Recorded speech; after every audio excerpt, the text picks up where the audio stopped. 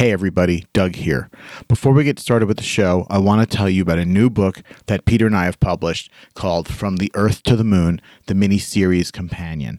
If you love space and space exploration and movies and television shows about space and space exploration, this is for you. If you think you've read it all and know everything there is to know about the moon flights, we want you to think again. In 1998, the landmark TV series From the Earth to the Moon aired on HBO in 12 episodes. It told the daring story of NASA's Project Apollo to put humans on the moon. Our book provides a comprehensive and detailed analysis of each episode of the miniseries and covers Apollo from start to finish and then some. It's more than a simple episode guide. Our companion reevaluates the entire Apollo program, both within and outside the context of the HBO series. We review the choices that the filmmakers made regarding the actors, special effects, and historical accuracy in every episode. We show what they got right, what they got wrong, and what they didn't tell you about each of the historic moon flights. We cover all manned Apollo missions, the creation of the lunar module, the Apollo 1 fire and its aftermath, the personal and professional highs and lows of the astronauts, and lots of key NASA personnel. As an added bonus, the book includes an in-depth interview that I did with Andrew Chaikin, author of A Man on the Moon, the book that was the basis for the entire miniseries. It also includes 35 great images, many of which I can guarantee you've never seen before. You can buy the book on Amazon, BarnesandNoble.com, or any of the book reader platforms. Again, we hope you check it out, and on to the show. Thanks.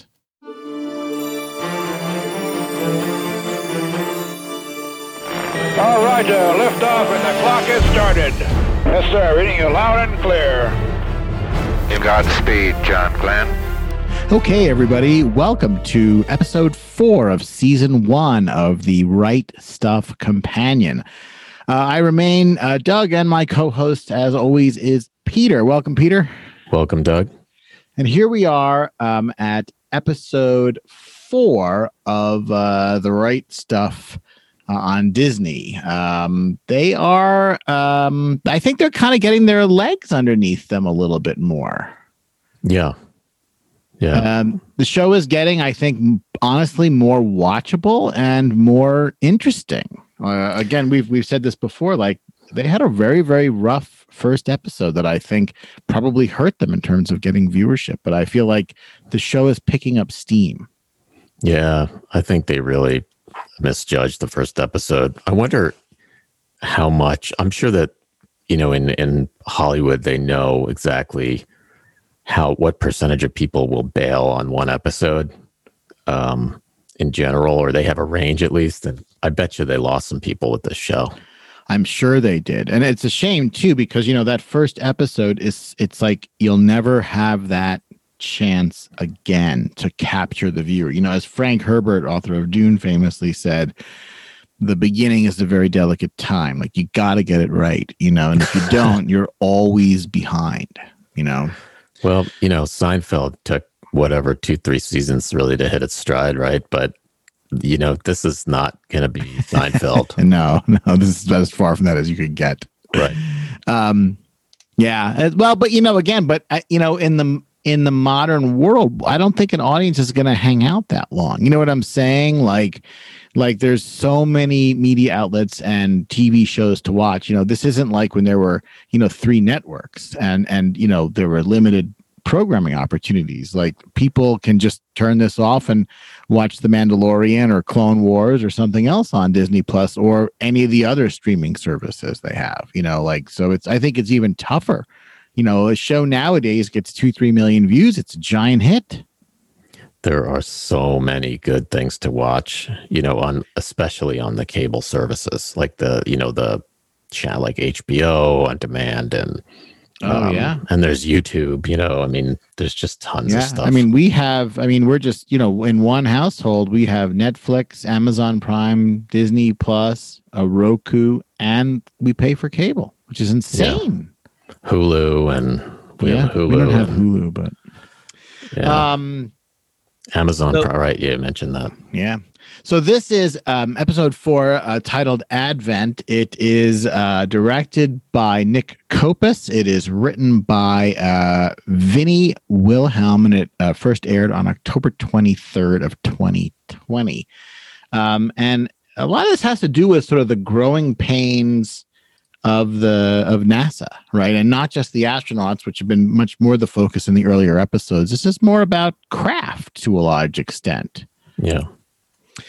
So we begin, just to jump in, we begin with the launch of Luna 3, which was a Russian spacecraft, unmanned, that did succeed in photographing for the first time ever the so-called dark side of the moon, which isn't really dark. And they were able to transmit images back to the Earth. Sometimes it is. About as much as the other half. And they were able to transmit images back from cislunar space. So it was considered a very, very big technical achievement.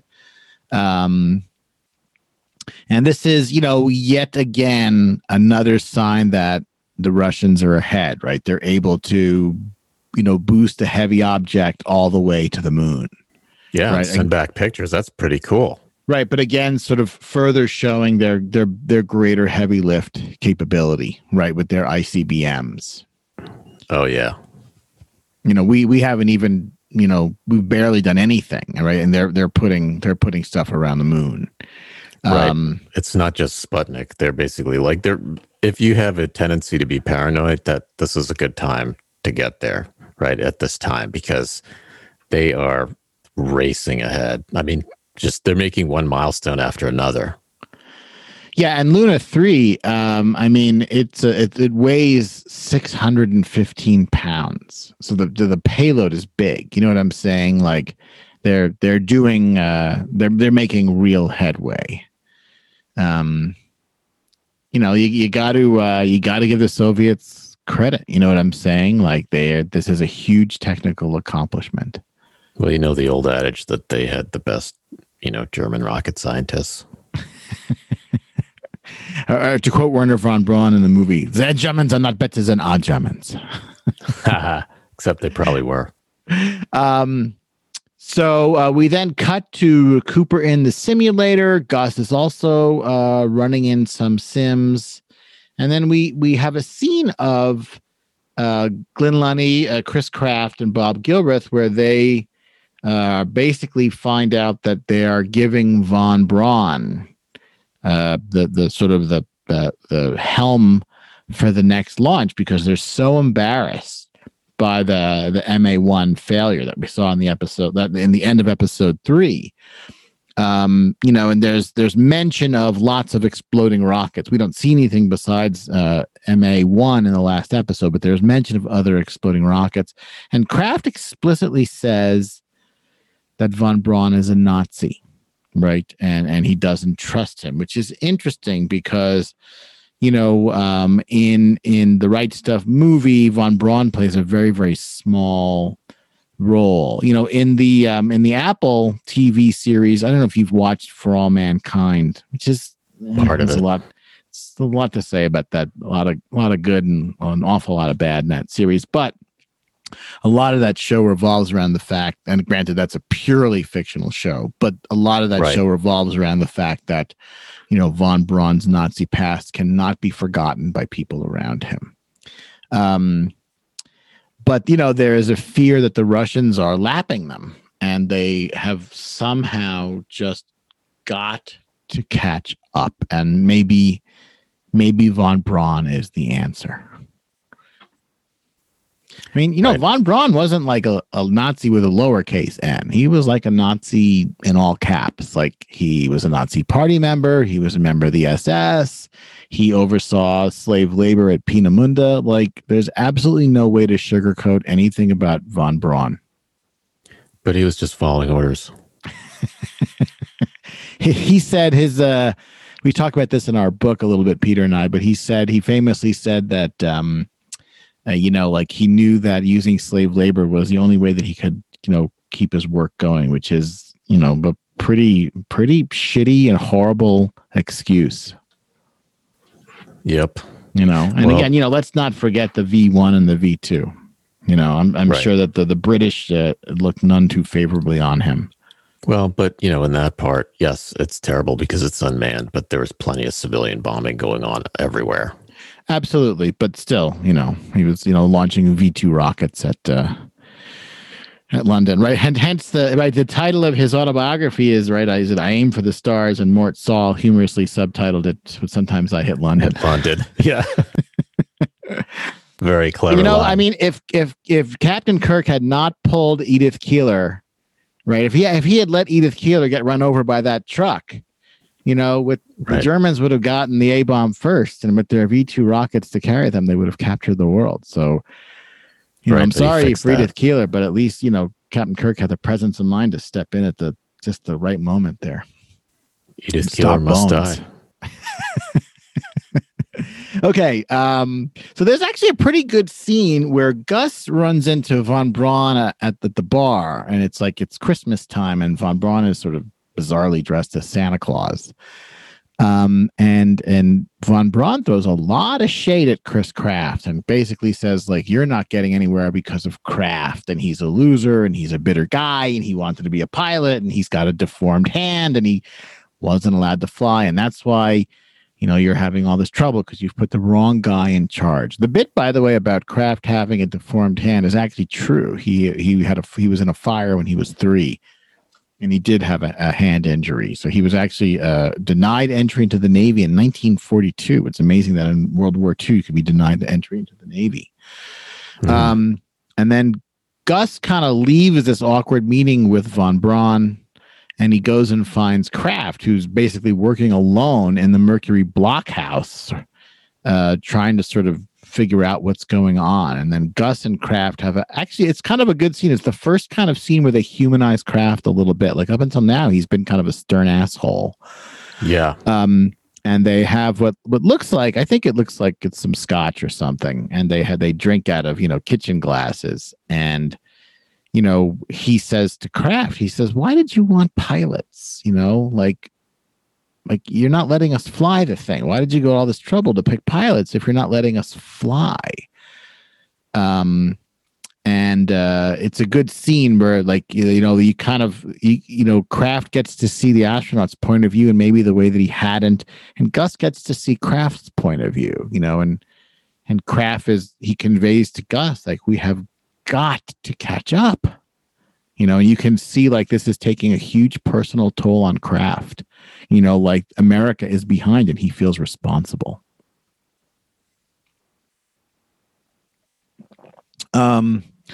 We then see a really interesting scene where the astronauts confront an engineer and basically say that they have to be able to fly the Mercury capsule. And this is kind of a redo of the scene in the prior episode. And it's also a redo of the scene in the 1983 movie. And they're able to convey a little bit better in this episode that the astronauts' point of view has merit, and that they can't just be occupants, right? They've got to be pilots, and they've got to have the ability to fly the spacecraft. And it's probably a little bit more realistic than it was done in the Right Stuff movie. Yeah, it was over dramatized. It was. They said against the lone sort of, you know, German engineer with Von Braun standing behind him. And they say it like right when they first see the capsule. Right, and they're wearing their Mercury suits in that scene to make it even more dramatic. But, you know, here, like, they give the astronauts voices, like they give voice to their concerns in a way that's more reasonable. You can kind of also get a sense that the astronauts realize that they have a little bit of burgeoning political power within the organization, and they can exert that at choice moments. And this is a choice moment. They've got to somehow, you know, reclaim the mantle of being pilots, because they know that the Soviets are not flying, right, their craft. They're very much, you know, much more passive in terms of the degree of control that they have compared to the American plan. And then the whole episode kind of shifts gears to kind of a bit of melodrama. There's about 10 minutes of melodrama here where we see Al Shepard with his new ally, Dee O'Hara, going shopping for a gift for a little girl, and she suggests a Barbie. And then we discover that Al and his wife are taking in his wife's sister's daughter. And we learn that the wife's sister, Louise Shepard's sister has died, and they are taking in the orphan. An 8-year-old girl. Well, you know, it's funny because they don't really say what happened to the father. I'd have to look that one up and see. But, they're taking in the daughter, whose name is Judith, and then there's a scene where they are at a train depot and they pick her up. I have a feeling, by the way, that's the famous train depot in Santa Paula where they film a lot of train scenes in movies and TV shows because it looks very, very old-fashioned. But I have a feeling that's the Santa Paula train station, which is kind of near Ventura and Oxnard. And then we shift back to Mercury Atlas 1, right? Mercury Redstone 1, right? The famous, the so-called the 4-inch flight. Right. Or it's also referred to as the popped cork fiasco, where Mercury Redstone 1 is on the pad, fueled and ready to go. And they give it the signal to launch, and it just lifts off the pad. The engine fires, and then the engine cuts off, and then it settles back down to the pad. So it's standing on its own weight, completely vertical, but it is not attached to the ground or the pad or any umbilical in any way, shape, or form. And it's full of fuel. It's completely full of fuel and oxidizer. And then while everybody is sort of standing there holding their breath, the escape system takes off, right? Boom. Yeah, hence the cork popping. Well, first the escape rocket goes, and then that unveils the top of the Mercury capsule, and then the popped cork as the capsule deploys its drogue parachute. Right. So the parachute then kind of falls over the side and is sort of blowing in the breeze, and they suddenly realize that if the parachute catches some air, it's going to pull the rocket over. Kablooey. Right. And there's this great moment of panic. And then there's a completely fictional scene where Chris Kraft races from Mercury Control out to the blockhouse, sort of driving through the gate and yelling and screaming. And he physically tackles some engineer who's holding a rifle, because they were thinking that maybe, as portrayed in the show, they're thinking maybe we could shoot a hole in the side and vent the fuel. Right. And there's this sort of like ridiculous scene. I'm sorry, it's moronic, where he like tackles this guy. It's stupid. Now, right. in real life, they did actually discuss shooting it with a rifle, but that was as far as it got. Right. They were trying to decide, what do we do with this thing that's dangerous and full of fuel? And, right. Hyper dangerous. And can fall It's basically over. a bomb.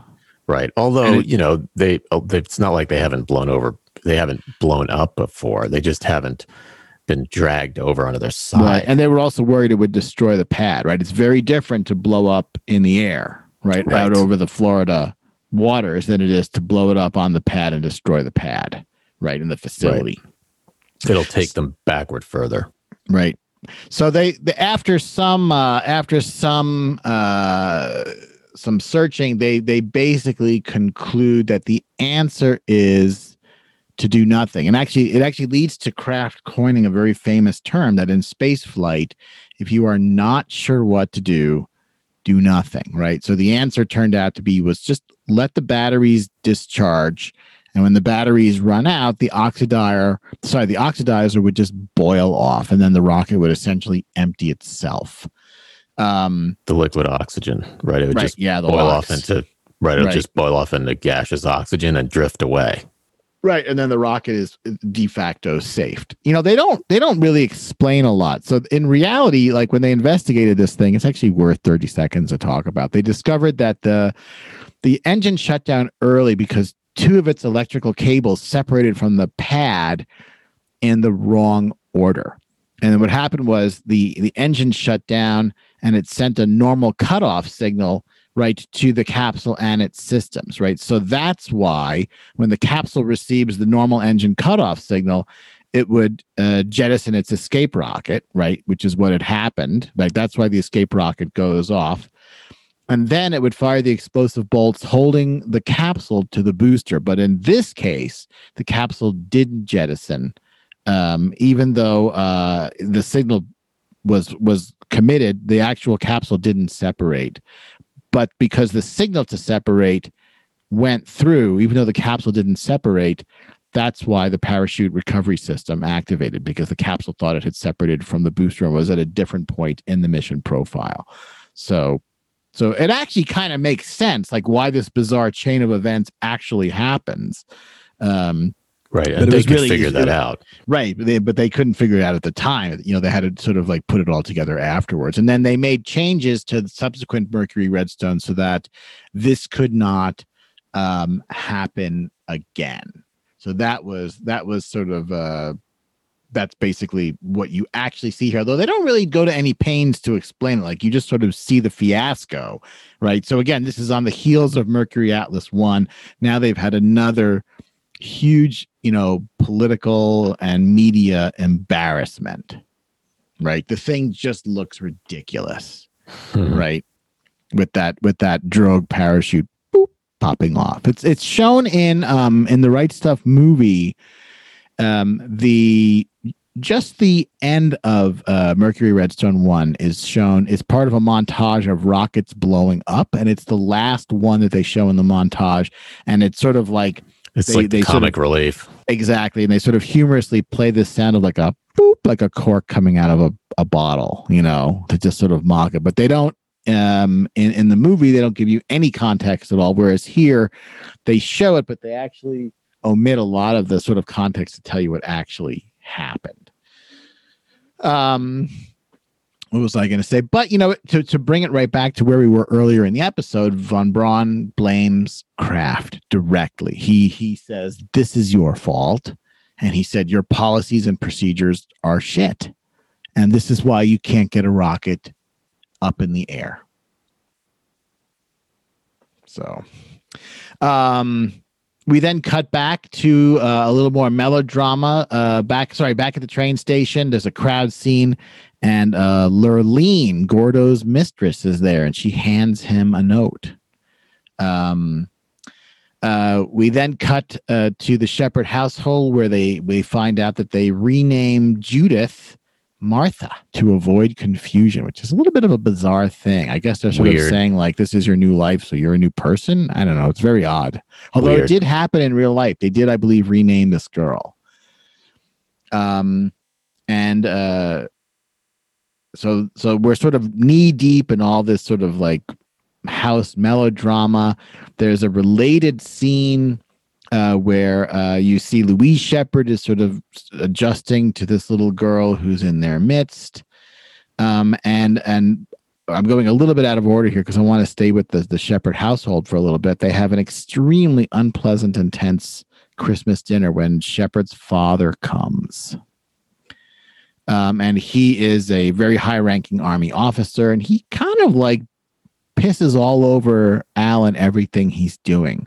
He belittles him. Laughs. Yeah, he belittles him. He belittles Al's patriotism, his parenting skills, NASA, the space program. Like, this is in front of, Al Shepard's entire collected family. It's like a nice contrarian viewpoint to the hero worship that you see everywhere else. Yeah.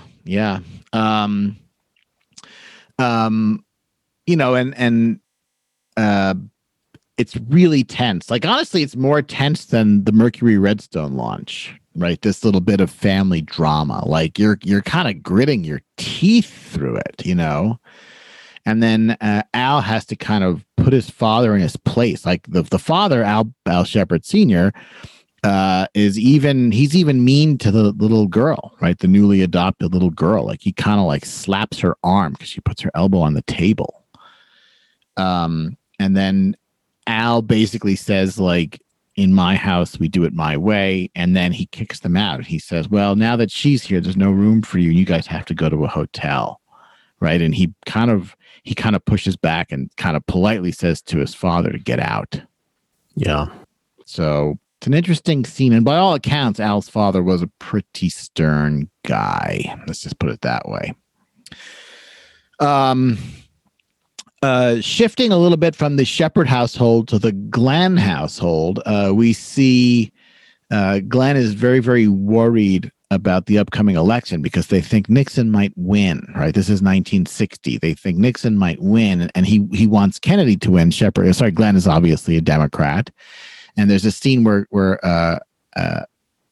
Glenn and his wife Annie are doing some sort of bizarre exercise together, and Annie says to him, like, you've got to change Kennedy's mind because they're worried that Kennedy is not sufficiently supportive of the space program. And she basically says to him, like, use your ties and use your connections and find a way to get to Kennedy and make him a supporter of the space program.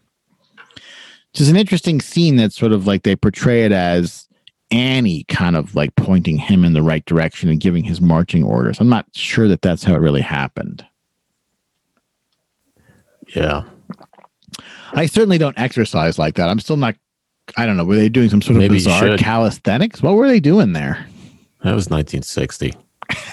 Isometric exercise? I don't know. They were doing something there. Yeah, I think they mailed away for the how-to packet out of the back of a comic book. Yeah. Don't get sand kicked in your face at the beach.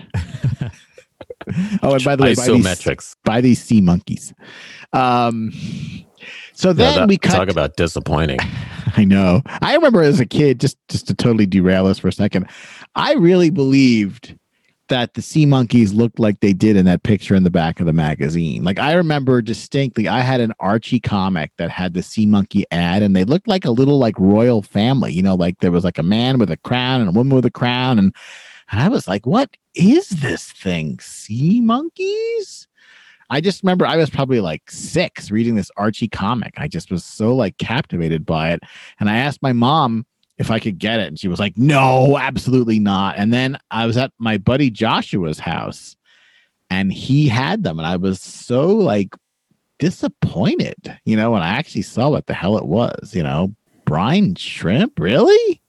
Yeah, they weren't nearly as playful as they seemed on the pack. And they died in about, an hour. Especially when you were disappointed and poured them into the toilet. Well, also, I'm sure they weren't made to live in, tap water, right? With no food to eat, right? No, I think they'd live for, I think they lived for like a week or two. I don't know. I don't know. All I can tell you is that I went to my friend's house and he had them. And I literally remember just being like, in the way that only like a 6-year-old can be disappointed, like just like so let down. Like I wanted to see the king with his crown. Anyway, we then cut to the Cooper household, and Gordo very suspiciously goes out, right? And we saw when Gordo came home on, I guess it's supposed to be Christmas Eve, he rips up Lurlene's letter, which is basically saying, come meet me at this hotel, right, for a quickie or a longie. Right. And he tears up the letter, he throws it in the trash, and then he kind of like very conspicuously makes a patently false excuse about going out to look for a tree when they have one. And Trudy is rightfully suspicious, and she she goes out to take out some trash, and she stumbles on Lurlene's letter in the garbage, which basically says where and when she's going to be. And she realizes that like Gordo was probably off with her. It's the letter is a very, very clear invitation to sex. And then we cut to Lurleen in the hotel, and there's a knock at the door, and we expect it to be Gordo, and it's not, and it's actually Trudy shows up. And they have a really, really well-written, intense scene where Trudy basically pays her off and basically gives her some money and says, get out of here now, you're done. Like, I know everything, get out of here. Yeah, and then, Trudy's pretty cool. Yeah, she's pretty sharp. She's presented here extremely differently than she's presented in the Right Stuff movie. And none of this is in Tom Wolfe's book at all, by the way. And then while they are having this sort of Mexican standoff in Lurlene's room, Gus calls. And what Gus is calling is essentially to say, I'm not coming. But he doesn't really get the chance. Like he picks up, Trudy picks up the phone. Here's Gordo. Sorry, I said Gus, but I meant Gordo. Here's Gordo on the line, and she hangs up on him. So, it's an interesting scene. Gordo comes home and he and Trudy have it out. She says, she asks him flat out, "Do you love me?" And he says, "Yes." And then there's kind of this implication that they reconcile, and she acknowledges that maybe Lurleen had some appeal to him. And Gordo says, "But I didn't go. Like, I could have gone to be with her, and I didn't." Right. So, I'm always struck by what a different take this is on Gordo Cooper than it is in the Right Stuff film. I mean, like it's just it's a much more three-dimensional portrayal of Cooper. It's also, again, obviously a lot of this is heavily fictionalized, but it's a very, very interesting direction to take the Gordo Cooper character. I mean, I think they clearly decided that his marital drama and marital problems make for an interesting dramatic aspect to the show, right? So that they follow it more closely and they flesh it out a lot more, and they use it much more as a dramatic device. Mm-hmm. Yeah, for sure. We then cut to the next day, and Al is putting up an American flag in his yard. So he did respond a little bit to his father. Like the father pointed out, like, why don't you have an American flag in your yard? So he does bend a little bit. Like he pushes back on the father, but the father still has a hold on him. And he puts up an American flag. And while he's doing it, he's talking to his newly adopted daughter. And they talk about what America means. Like he says to her, "What does the flag mean?" And she says, "It means America." And he says, "America means the freedom to choose your own life." And then she kind of like picks this mantle up and she says, "I want to choose my own name." And she actually asks to be called Alan because, she's very endeared to the fact that he stood up for her the night before against the father. And then he suggests, like, well, how about Alice? Like perhaps that's a more appropriate name for an 8-year-old girl than Alan. And then we finish with a long scene on New Year's Eve where there's a party where all the astronauts are. And Glenn has been working the phones, and he believes and he is under the impression that Kennedy is going to come to this NASA Mercury New Year's Eve event. And it's going to be his big chance to really get in Kennedy's ear and convince him to support the program if he is elected. And we see Glenn in the bathroom kind of practicing his speech. And then, Shepard comes out of stall and realizes everything that Glenn is doing. And he's not too happy with Glenn's politicking. Let's just put it that way.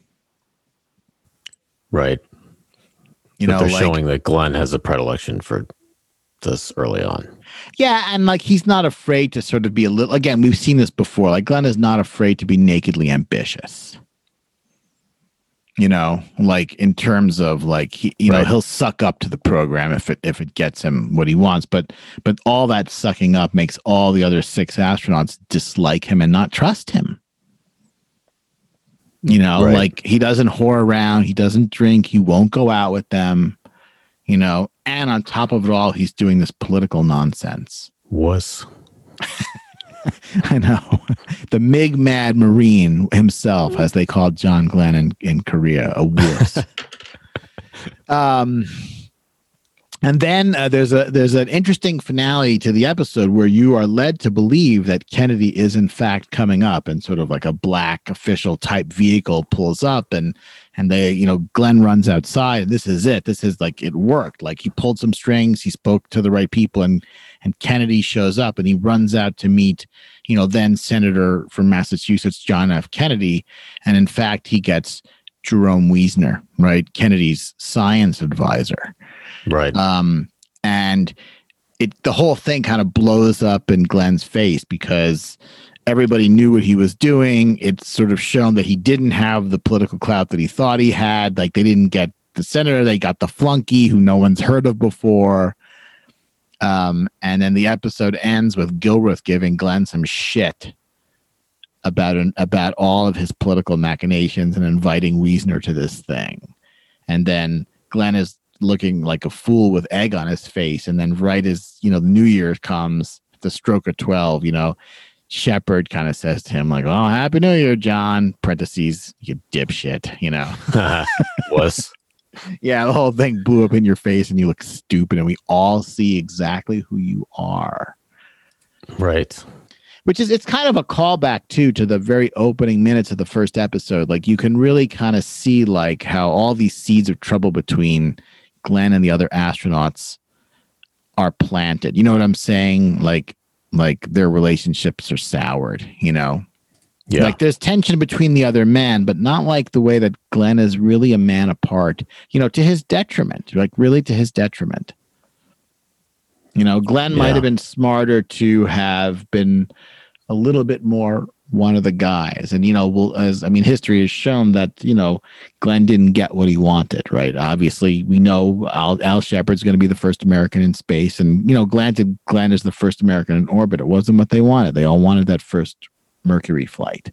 So, like, Glenn's politicking, it didn't earn him any praise from his colleagues. It didn't earn him any friends. And in the end, it didn't get him his political goals at the time. Right. So it's interesting. I mean, that's a lot. I mean, a lot happens in this episode. Like, that's a dense hour of television. Yeah. Once again, a lot of stuff happens.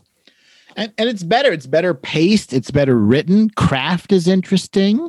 I think, again, like, you know, I think in here they say Craft is missing a finger. Like I said, in real life, it was a burn. But, you know, like, Craft is presented in a more complex way. Like, Lunny and Gilruth are now two-dimensional characters still, but Craft is now a person in our eyes. You know what I'm saying? All this stuff about Lurleen, all this stuff about the Shepard household, you know, and they could have made the whole episode about Mercury Redstone 1, and they crammed in all this other stuff. It's interesting. Right. No, I think, you know, speaking, of course, from our lofty position, making this podcast, I think if I'd make it, if I'd made the episode, I think I probably would have made it all about Mercury Redstone 1. It's interesting. I do still think the show is slow. You know what I'm saying? Like, we're 4 episodes in and Al hasn't flown yet. Like, you know, it clearly, like, this is not going to do all of Project Mercury in one season. And yeah, I wonder if that's intention. But I wonder if that's a mistake. I mean, you could argue that if the right stuff could do all of Project Mercury in 3 hours, or 2 VHS tapes as it was back in the day, you know, do they really need more than one season to do Project Mercury? Like, maybe they could have done all of Mercury in one season. You know what I'm saying? I mean, over on our From the Earth to the Moon podcast, you and I had talked about how the first episode of that miniseries did Mercury and Gemini in 1 hour, and they did it pretty well. Yeah. So, you know, like, I don't know, like, I do think the show still suffers from pacing issues. Like, it is slow. Like, we're 4 hours into this thing and nobody's flown. Like, you got to be pretty goddamn interested in the space program to hang in there. Well, but you know what's interesting is they make this show much different than From the Earth to the Moon. You know, besides the fact that obviously From the Earth to the Moon really focused on the Apollo program, but there's more. From the Earth to the Moon focused on very specific aspects of the development of Apollo at the time. You know, like the LEM was the focus of one episode, and they would sort of pick these specific facets that they would follow in that episode. And From the Earth to the Moon is really the story of Apollo. So they had to sort of show you Mercury and Gemini quick and dirty. But I mean, stylistically, they didn't do that with this show. They didn't pick a facet of the Mercury program and then explore that facet or that viewpoint. They are doing sort of more the traditional dramatic thing, which is have a bunch of interwoven themes per episode and then either extend them onto the next episode or resolve them in that show, right? Depending. And it's sort of a more traditional way to make a show. And I think it makes it harder in that traditional way. It makes it harder to pace it in an interesting way. I think if they would have maybe focused on MR1, the 4-inch flight, let's say, as the main part of this episode, and then you'd done it, the way in From the Earth to the Moon, they would pick one viewpoint or one event like that, and then sort of focus on it. I think it may have been easier to sort of make it, pace it better or make it more interesting, even though it's more specific. It's true. It's true. What was I going to say? I don't, again, just to cut ahead a little bit, and I haven't watched this far, but the last episode of the season is Al Shepard's flight. So, they're making you go 7 hours before you get to a flight in the last episode. It's a lot. Like there's no other way to say it. It's a lot. Yeah. Oh my gosh. Well, we'll see. Look, I'm a lunatic and I'm going to hang in there to the end because I'm super interested in this sort of thing. But I don't know. Like, we'll see where episode 5 takes us. Yeah. Anything else you want to add? Should we wrap there? No, we'll wrap and we'll see you next time. All right. Coming up soon, episode 5. Again, thanks for listening, and we will see you guys next time.